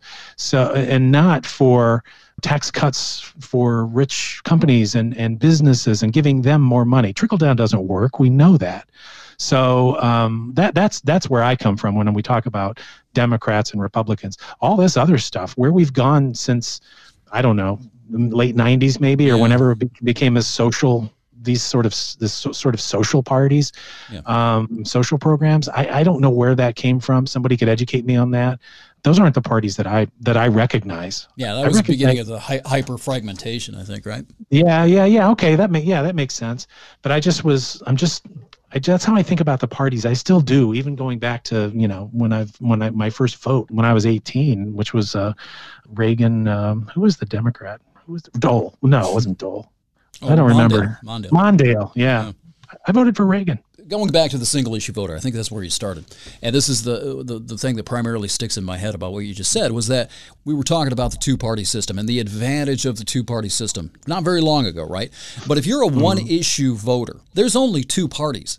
I mean, if that's what matters to you, if that really is what matters to you, you have to pretty much compromise or rationalize or disengage your cognitive dissonance, litigate internally, right? If you don't fully agree with the rest of that party's platform or plank, right? That belief system. So say your one issue is abortion. And this is one that I've said before, I can argue both sides of these. Of that one single issue, right? So if I'm pro-life, how can I bring myself to vote for a Democrat? Right. And say I don't agree with the death penalty, but my primary issue is abortion and being pro-life. Well, okay, yeah. So you kind of hold your nose and vote. Yeah, I'm not ever going to kill anybody. I'm not really ever going to have to worry about being put to death, and hopefully nobody I know is going to be affected by it. Who cares? This is okay. That's just a fringe. It doesn't affect my day-to-day life, so right. And chances are abortion won't either, by the way. But and it's a choice. But either way, I'm just saying, morally speaking, if this is the one thing that you really care about, right or wrong, doesn't matter. It's just the one thing that you personally have decided that affects you emotionally, and that's how you're going to vote. Then how do you? You're right. It's not really that difficult to see how people can rationalize and justify, and people on the. Do you think that's how people rationalized voting for Trump in 2016? They just held their nose and voted. Absolutely. Even after all the grab their pussy comments and all these things that he came out as just being a vile person. Absolutely. In general, as a human being, he's just kind of vile. Yeah. But they just held their nose and their breath, and they punched the Chad. Remember the Chad? Yeah, and if you absolutely, if your primary issue is you hate Hillary Clinton, I know it's not rational. I'm not claiming it's a rational thing, but if that's your primary thing, that you don't want another Clinton, you can't deal with another Clinton and that woman, and she called you a deplorable if you're considering voting for Trump. Right. Yeah, then you just engage in this litigation in your head, rationalizing, talking around things. Can I believe this kind of the stuff we've already talked about, the mental gymnastics and the cognitive fluidity you'll have to justify and make you feel like you're doing the right thing. That makes a lot of sense. It makes a lot of sense as to how we ended up where we are. Yeah, and there's only two parties. Now, we talked about how that's a good thing, and you have to start forming these coalitions and everything, but that's a downside. Yeah. But there's no solution to that downside. You can't have then you're talking about exactly what they were talking about in the documentary. Then you have the pro-life party. Then you've got the pro-gun party. Then you've got the anti-immigration party. And the Green Party and all these other, And then you end up, somebody's going to get, more votes than the other ones, and pretty soon you're going to have, I don't know, the anti-hot tea party. Only cold tea in America. Right? Well, it could happen. So...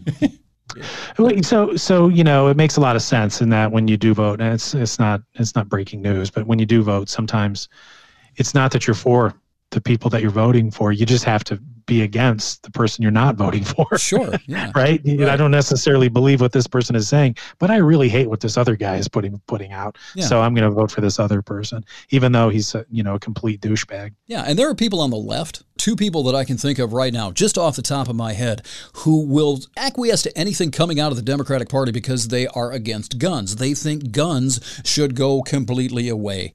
They don't care about the process of getting there. They just think that guns are bad. Guns should vanish. The Second Amendment should be abolished, and all these guns should be taken out of people's homes. So therefore, they will go along with the abortion thing. They'll go along with the immigration. They don't even think about it. They just justify and re-articulate arguments they've already heard because guns, that's the one thing they really care about. Part of that, what I go to, though, when you talk about that kind of stuff, it just reminds me that people really aren't familiar with how the country runs when it comes to amendments and things like that. Think about the state of the country right now. Do you think we could get 37 states to ratify abolishing the Second Amendment? Honestly, the gun argument is ridiculous. Plus, you can't because it's part of the Bill of Rights, which aren't amendable, right? I think they are. You can You can pass an amendment that gets rid of an amendment, can't you? You could, I suppose. Yeah, I suppose you could. But the Bill of Rights are special. The gun thing is never going away. It's such a stupid conversation to have. It is a stupid conversation because, like I said, how are you going to? I mean, fine if you think if you're afraid of that, but it takes 2/3 of the states to ratify an amendment.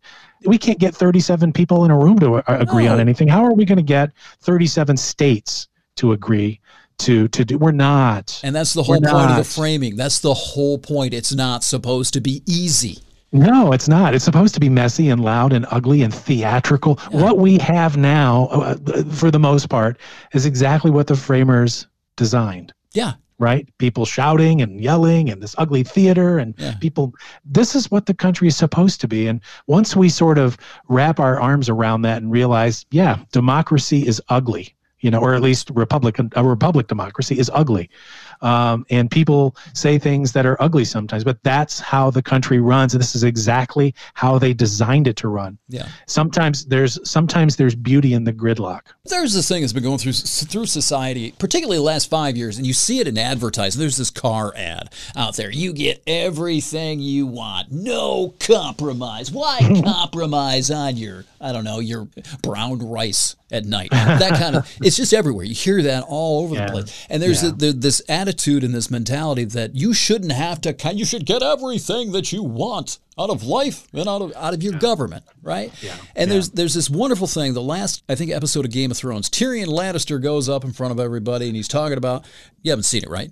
Of course I have. Oh, okay. Yeah. We're huge Game of Thrones people here in this house. Great. Fantastic. So you know where he's up in front of everybody and he's talking about what to do and what to do about the king and all that. And Jon Snow, the army leader guy wants to kill Jon Snow, whereas the Starks want him released and maybe sent to Castle, whatever it is. And he comes back and later on he says, nobody was happy. Which means it's probably a good compromise. Compromise makes no one happy. If you're passionate and you believe something passionately against someone else who is passionate and believes passionately on a different direction, neither one of you are going to be happy. That's the whole point. So this whole mentality, this attitude about no compromise, only get what you want, it's going to rip us down the fucking middle. Yep. That's right, and that's what's happening. We need to learn how to wrap our arms around these arguments, right? That's how the country's supposed to work, right? Nobody gets exactly what they want, but we get a little of this, and they get a little of something, and that's how things work out. Yeah, you know, I was reminded of that during the documentary we were talking about earlier, and they mentioned that what we're seeing right now was by design. This gridlock, this inability to make things move forward. Why? Well, because it's not right. We need to get it right, and then things will move forward. Now, it has a lot to do with personalities too, and I can't say that, you know, part of it isn't also about just keeping power. I mean, nobody's better at it than probably Mitch McConnell. He knows how to keep power in his party. The people on the Democratic side too, they can be just as vicious. I've seen it happen, right? Yeah. And don't tell me that if they were the party in power, they wouldn't be doing exactly the same thing. Yeah, of course they would. Like this whole argument over, I forget the new justice's name. I don't think I'll ever remember it because she's got 3 names and something Coney.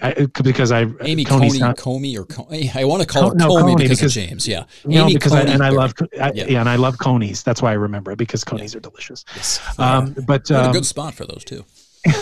Yeah, and I would say that, you know, I didn't like it. Democrats didn't like it. The timing was terrible. Unfortunately, Justice Ginsburg didn't get to choose the moment of her dying, and it put a situation in place where they were able to put a justice in place. Them's the rules, man. And just because the Democratic side couldn't pull it off when Obama was president, and was it Gorsuch? Was that the guy? Yeah. Yeah. And just because they couldn't pull it off, that's on them, man. Yeah, and I'll tell you, that whole thing a couple of years ago, after the blue wave, how we kept hearing about the blue wave, how the Democrats are taking over. Yes, it's a wave. You didn't do anything. You didn't even get my fucking ankle wet. You got my little toe maybe inundated in some cold water because you failed on impeachment. You failed on the Supreme Court. You failed on everything. There's no wave there. And I know it sounds like I'm ranting and like it's a non sequitur, like it's disconnected, but it's not, because the whole line of rhetoric is so disingenuous when it comes down to this stuff, because you hear the Democrats who are now condemning the Republicans for passing and confirming the Supreme Court nominee. They would have done the same thing. They never say that the Republicans did exactly everything constitutionally acceptable 2 years ago with Gorsuch. If you had an actual blue wave, you would have been able to have your nominee go through just the same as the Republicans did this year. That's right. And it's this disconnected hypocrisy in the name of rhetoric. What comes around goes around, and it destroys the conversation and the discourse, right? It does. It's disingenuous to it's what am I trying to say? It's unfair to the public, right? Because so many people don't really understand how that system works and don't really know that everybody's, really the Republicans were coloring within the lines the whole time. They didn't really, you know what I mean? They didn't really stretch. It wasn't a stretch. No. And just because the Democrats couldn't get Gorsuch appointed, is that the right word, appointed or confirmed, then that's on them, man. That's totally on them. And that's, do you remember when President Obama was elected? Do you remember it was a sweep? Remember, it was Republican Senate, Republican House, and the executive, and nothing got done. Well, Obamacare. Well, that was after, right? I think that was after they managed to get through some Republicans into the Senate, right? Because there was that period of time when my memory is failing me. Al Franken couldn't get sworn in because he literally won his election by like 300 votes in Minnesota. Right. And so he wasn't even in office. So there was all these problems where, and Obamacare wasn't done in the first year, was it? Was it? It was in the first 2, wasn't it? It was in the first 2 years, but so they still had all 3 branches of government, and they got it done. And they did get it done. Yeah. That was a big one. I'll give that one. But they couldn't. Nothing else got done. They couldn't keep the public option in there. No. Despite having all 3 branches of government, why? I don't remember why that went. Maybe it was the filibuster. Maybe the Republicans were going to filibuster I don't remember exactly why. But that's one of the big problems with Obamacare. Now they're talking now about adding a public option to Obamacare if Biden wins. Right. Why couldn't they get that done? Why should I believe you now when you couldn't get that done, when you couldn't have it added to the original legislation back into whenever it was? Mm-hmm. There's one other thing. You said it's unfair to the public not to explain to them that the Republicans were coloring within the lines a couple of years ago, right? It's unfair to pander. It's like children. It's like you're so sensitive and so worried about offending them, or I guess maybe the concern is keeping them enthusiastic, keeping the proselytes and the militants engorged to fight the battle, that you don't tell them the fucking truth, that you don't explain the nuance of current event situations. 2 years ago, they didn't do that. They didn't do that enough. We talked about this before. I had no idea. I thought it was some egregious crime that had been committed a couple of years ago and Gorsuch didn't get confirmed. No, it wasn't. I was with you. No, it was. That's how it rolls, man. And it's unfair to the public that somebody doesn't come out and say, hey, or the losing side doesn't come out and say, hey, we lost this one, man. We weren't able to get it done. Everybody did what they could, but we lost. Right. Rather than they cheated, this is unprecedented. Of course, nothing is unprecedented anymore. It's all been done, and that's what happens is the other side comes out and cries, unfair. They're not playing by the rules. When so far as I can tell, everybody played by the rules on this one. Right. And same thing with Gorsuch. It's just, if you're not ready for the NFL, man, get off the field. Yeah. It's like raising a child. I have never done this. I have never raised a kid. I am not telling you how to raise your child. Let me preface by saying that. But it's not good for the child to give the child and pat the child on his head and not discipline the child, not educate the child to understand how the world works. Because when it gets out into the world, it's going to have a real hard time adapting to it. Correct. Well, we're seeing that now, which is a whole other show. Right. If you ever want to have that conversation, I can engage. But, we can do that. Yes. But yeah, it's true. And and with our government being the big paternal organization that it is, they don't come back to us. Well, now it's becoming a little more maternal, which is I think is a good thing. But anyway, they don't come back to us kids and say, now we lost. Now here's how it works. Right. And we lost fair and square. Yes. Right. Unfortunately we just couldn't pull it off this time. Yeah. I'm sorry. You got a new justice that we didn't care for, but she's there by all the legal means possible. Right. Now go home. Next time it'll be us. You just don't know. But instead it's got to be all this pomp and circumstance and peacocking and all this bullshit that just it doesn't do anything to serve the public. Right. Right. It just gets people. It's the heat. It just turns up the heat. Visceral response. And it gives media something to cover, and it gets your face on camera, and it gets you a sound bite and all that shit. So I just wish that there was a way. I guess the moral of the story of my ranting. I'm very ranty today. I guess the moral of the story, for this conversation today, is things aren't as bad.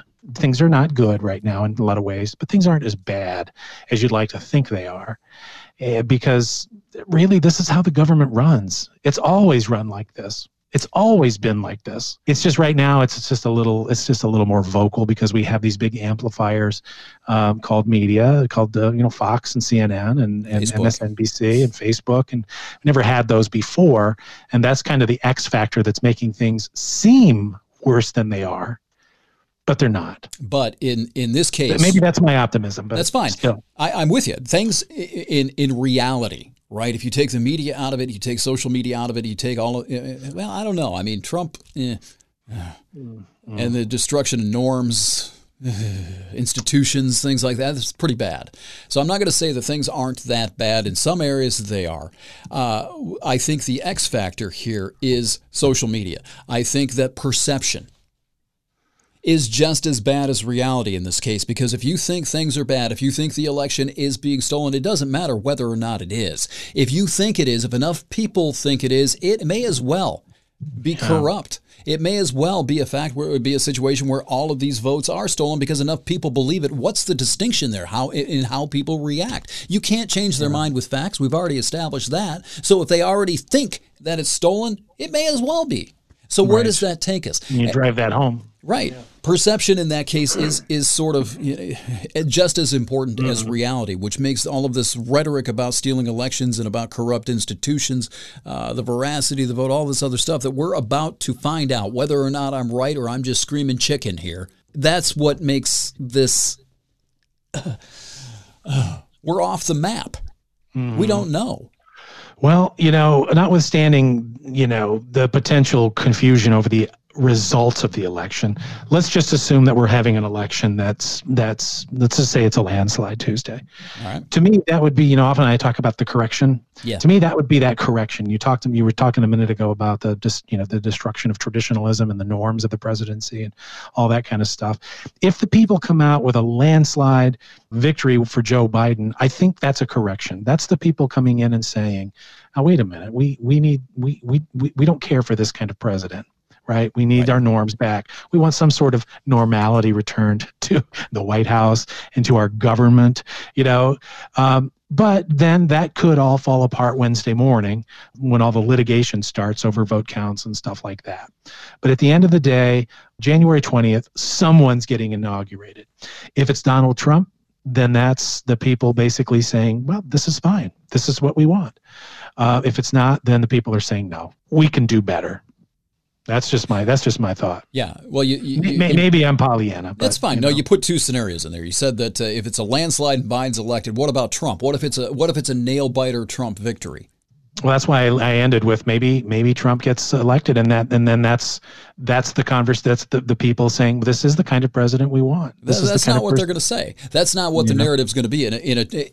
Maybe in a Trump landslide, that's apples and apples. But in a narrow Trump victory, and I think that's the only kind of victory Trump can have. I think we can agree on that based on the polling and everything else, right? Yeah. If he wins by a narrow sliver of votes, let's say he replicates, let's say he loses the popular vote again, but wins the Electoral College this year. Do you think that the people on the left are going to just sit there and say, yeah, well, he won fair and square, no vote tampering, no voter suppression, blah, blah, blah, blah. And if that's the case, if they do run down that road, the veracity of the vote highway, then what? Then how are they going to react as we move into his second term? What are we dealing with then? Well, I dread a second term, not because of the man, but because of what will happen to obstruct anything that happens. If you thought the first term was obstructionist from both from the Democratic Party and anybody else who was anti-Trump, a second term would just be gridlock at a level that I don't think we can even define. Yeah. And what about executive orders, executive action? You think he's going to be hindered in his second term? Well, yeah, he can't run again. That would be the only upside to him winning, is he couldn't run again. But then he's got nothing to lose, right? Right. And he's got a new Supreme Court advantage. A majority in the Supreme Court of conservatives who are going to be more amenable to his executive actions if Democrats decide to challenge it. Well, I was getting ready to say, at least there's still the judiciary to whack down the executive orders that aren't legal. But I have to believe it that they may be conservative leaning, but the law is the law. And if it's outside, and there's always room for a little bit of interpretation. But if it's so far outside of the norm and anything militarily, even the Joint Chiefs have said, look, we're not going to follow an unlawful order. You know what I mean? Yeah, I mean, we can sit here and get lost in the minutia, all this, all the possibilities, all the speculation. Yeah. What really bothers me about the whole thing is that we're having this conversation. We're having a conversation about the military openly defying Nero. That's the thing. That's the path. That's the erosion that's happened just in the last 10 years. The only thing that you could hope for, I think, is that he gets so batshit, then the cabinet has to enact the 25th Amendment. So you just have to let him burn it down so that somebody can come in and get him the fuck out of there. You know what I'm saying? Will they? Yeah, I don't know, because they're all acolytes, yes. Right? They're all ass kissers. I mean, do you love those cabinet meetings when they're all sitting around? Thanks to the president's leadership. Oh, Your Grace, you know. Oh, oh my God. Yeah. I mean, that's a level of ass kiss that I don't think I've ever witnessed in my life. Yeah, there's one of the guys on the coronavirus task force. It's not Fauci, but it's another one. Every time he'd go on in front of the microphone when we were still giving the briefings, thanks to President Trump's leadership, and I did not just say President Trump. I said it in a character's voice. That is not the third time I have ever uttered that phrase. But it's egregious. I think they know that if they don't, they get nothing done. I think that they have to endear themselves just so they can run their department. Where are we? You know, what the fuck universe is this?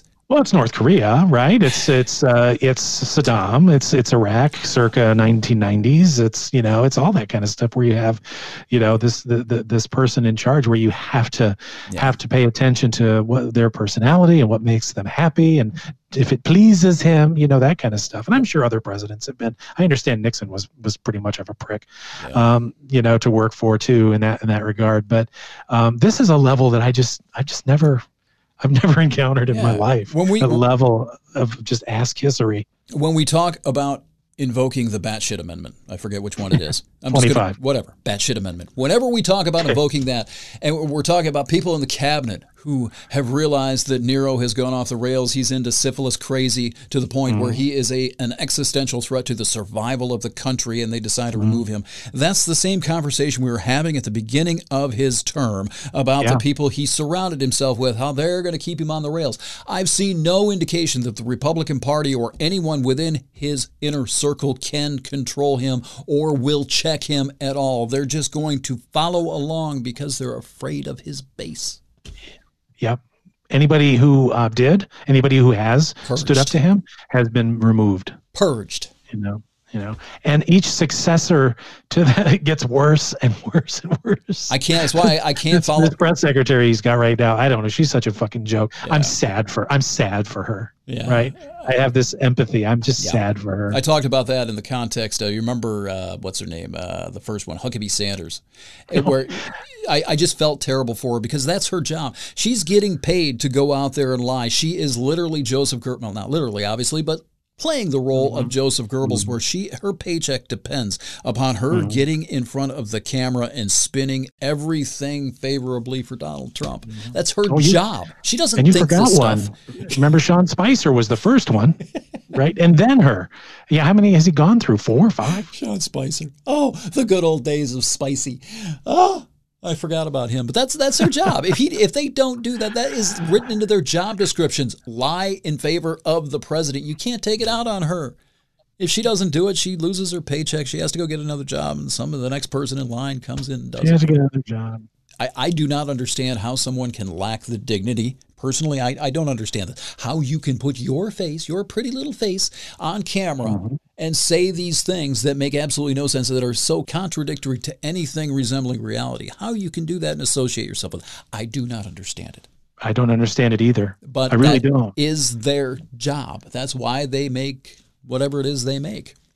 So it really isn't their job. Their job is to tell the truth to the press, to get trust from the press. But their whole thing about, their whole thing is just that this is a reinvention of the wheel. No, a real press secretary, yes, their job is to do some spin, but not to go completely off the rails and blatantly and obviously just stand there and lie in front of the press corps. That is not normal. It has never been normal, right? Sometimes they might not 100% honest, but this is a level of fuckery that we've just not seen. They're in the public relations business. Their job is to spin the White House agenda, the White House policy, however you want to look at it, as favorably as they can to the press, who in turn disseminates it to the American people. They are in the propaganda business. Sure. There are different kinds of propaganda. There's Joseph Goebbels, and there are other people who have engaged in different kinds of propaganda, right? But at its core, its job is to taint reality in favor of a specific direction. Now, there are degrees of that, but really, I mean, everything else has gone to the extremes. Everything else has flown off the rails, right? Yeah. Why wouldn't the press secretary's job as well? Pretty soon, we might as well just have them dress up in a clown outfit and honk their nose at the end. Yeah. Yeah, or just get rid of them entirely. I mean, just get a PR firm to come in and, you know what I mean? Or just why? Yeah, just do it. Yeah. Why have them? I mean, they got rid of the press briefings for a long time, right? They did. Yeah. They did for the longest time. Yeah, so why not just eliminate the position altogether and not communicate anything that Trump doesn't put on his Twitter account? And I doubt were it not for, the pandemic, they probably wouldn't have come back. Yeah, probably not. But I don't know. I think that looking forward to the election, a couple of days, I mean, the worst case scenario, I think, for me is a narrow Trump win. Yeah, I think you're right. And it's not far ahead of the second worst case scenario would be a narrow Biden win. Mm-hmm. That's why everybody's like, get out and vote early, get out and vote, because each side needs to have a landslide. Yeah. Yes. Because if it's not, when we have a whole different set of issues come Wednesday morning. Yeah. It terrifies me. Part of me is terrified of it. Part of me is just like, okay, yes, now we can start watching the show, right? I can detach it. I can just flip the television on. I was right about that. I was right about that. I was right about that. For me, personally, that would make me feel really good, and I could come on this show for the next 5 years and say, I told you, fuckers, you didn't listen to me. That would be great for me. I admit it. I own it. Part of me wants that to happen, but it terrifies me. I have never been so terrified about potentially being right about anything in my life. Mm-hmm. Mm-hmm. You know what I mean? And I do know what you mean. I would. It's scary. Part of me would just love to have everything fall into your optimistic lap, where we get a Biden landslide, the course correction happens, and we start to let's return to normal. I would shut this podcast down and be like, thank God, I don't need to do this anymore. I was wrong about a lot of this shit. I should just shut up and go travel or something. Right. This election is, I said, there's nothing unprecedented anymore. And I take that back. There's a lot about this administration that's unprecedented. Yeah. But this election, I think, at least not in my lifetime, and I'm not even a fraction of the age of the country, but I'm just saying that this level of division and fear over who's going to win, I've never felt it. You remember the good old days when it's like, well, if we lose the election, oh, well, it's just going to kind of suck for a few years. Right. Now it's like, the world is going to come down, the sky is going to fall. And we got to figure out how to get a passport so we can get the fuck out of the country and, all this other stuff, right? So I've never had that feeling until now. Yeah, people literally think that this is akin to Hitler coming to power in Germany. They literally think that Hitler is on the ballot in this election. There are parallels. Oh. Yeah. But not historically, right? Yeah. I mean, there are actions that are parallels, but the whole context of history isn't the same. Yeah. Right. So, I mean, I'm not insinuating that it is the same. I'm not one of those people. I'm with you. I understand. I'm just saying that there are some things that have been done where somebody could go off the rails. What you're lacking is that complete history of the 1930s. History doesn't repeat, but it often rhymes. Yeah, it does. You're right. So that's not that's mine. A good place. That's somebody else. Moved off to the 1800s a little bit. I'm reading about Lewis and Clark, right? And these explorers who, went out and explored Louisiana Purchase, got to Oregon, mouth of the Columbia, all that good stuff. Fort Clatsop, wonderful place. I never got to. I wanted to. We're talking about Thomas Jefferson and his election in 1800.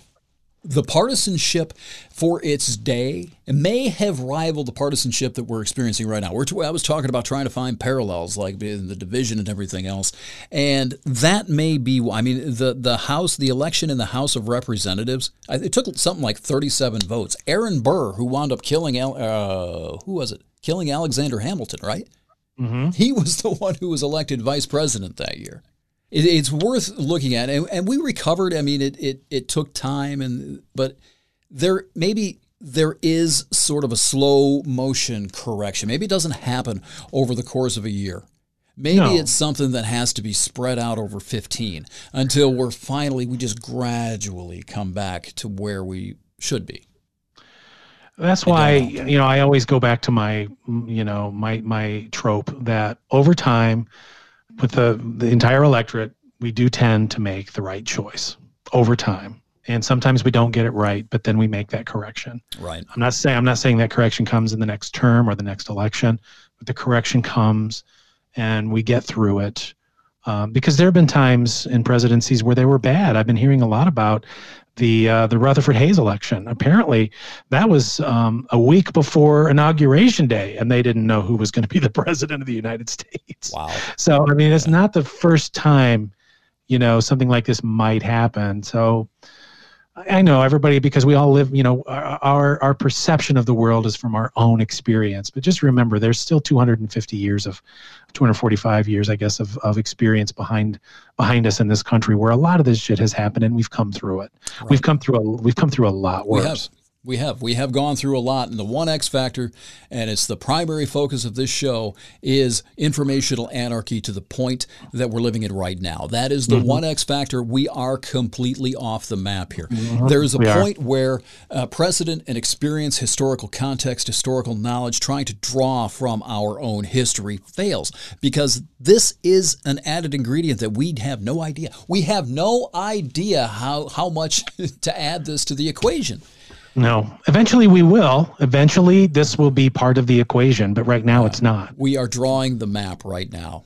Yeah. That's what's scary. It's like, right. I don't like this uncertainty. I don't like it. I don't like not being able to lean on, the past precedents and everything. But I guess in some context, in some way, it should be exciting that we are literally forging a new path, a new trail. There's that optimism that I see, I don't know.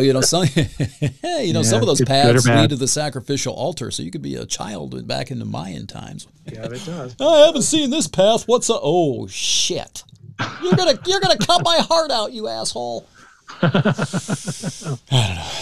don't know. Kalima. Oh God! You know what? I'm gonna do this because I don't want to add anything to this show. I've been doing that the last few years, or for the last few episodes. I don't want to do that. I'm just going to end it here. Okay. And force myself to, because I could rant on for another hour about this, and I probably shouldn't. Thank you ever so much, Brian. What's your title again? How would you describe yourself? Title of what? I don't know. Like, what are your bona fides? Why are you on this show? Well, I'm a psychologist, and I'm a PR professional, and all of those things. Former radio program director. That's what it was. Former radio executive. Yeah. Keep forgetting to introduce you as who you are, other than just. No, Brian. That's okay. So I bring a lot of media experience. I'm also a psychologist, and I'm also a PR professional. So, and the two are not mutually exclusive, as we know, psychology and public relations. No, definitely not. EscapeTheCave.com, that's my website. Fuck Twitter. Yeah, fuck Twitter. Fuck everything social media at this point. Hey, can we just agree on that? Can we have a kumbaya moment on that? Fuck social media, please? Yeah. So probably hear from you on Tuesday, I'm sure. Indubitably. Thanks for clicking in. We'll talk to you next time. So long.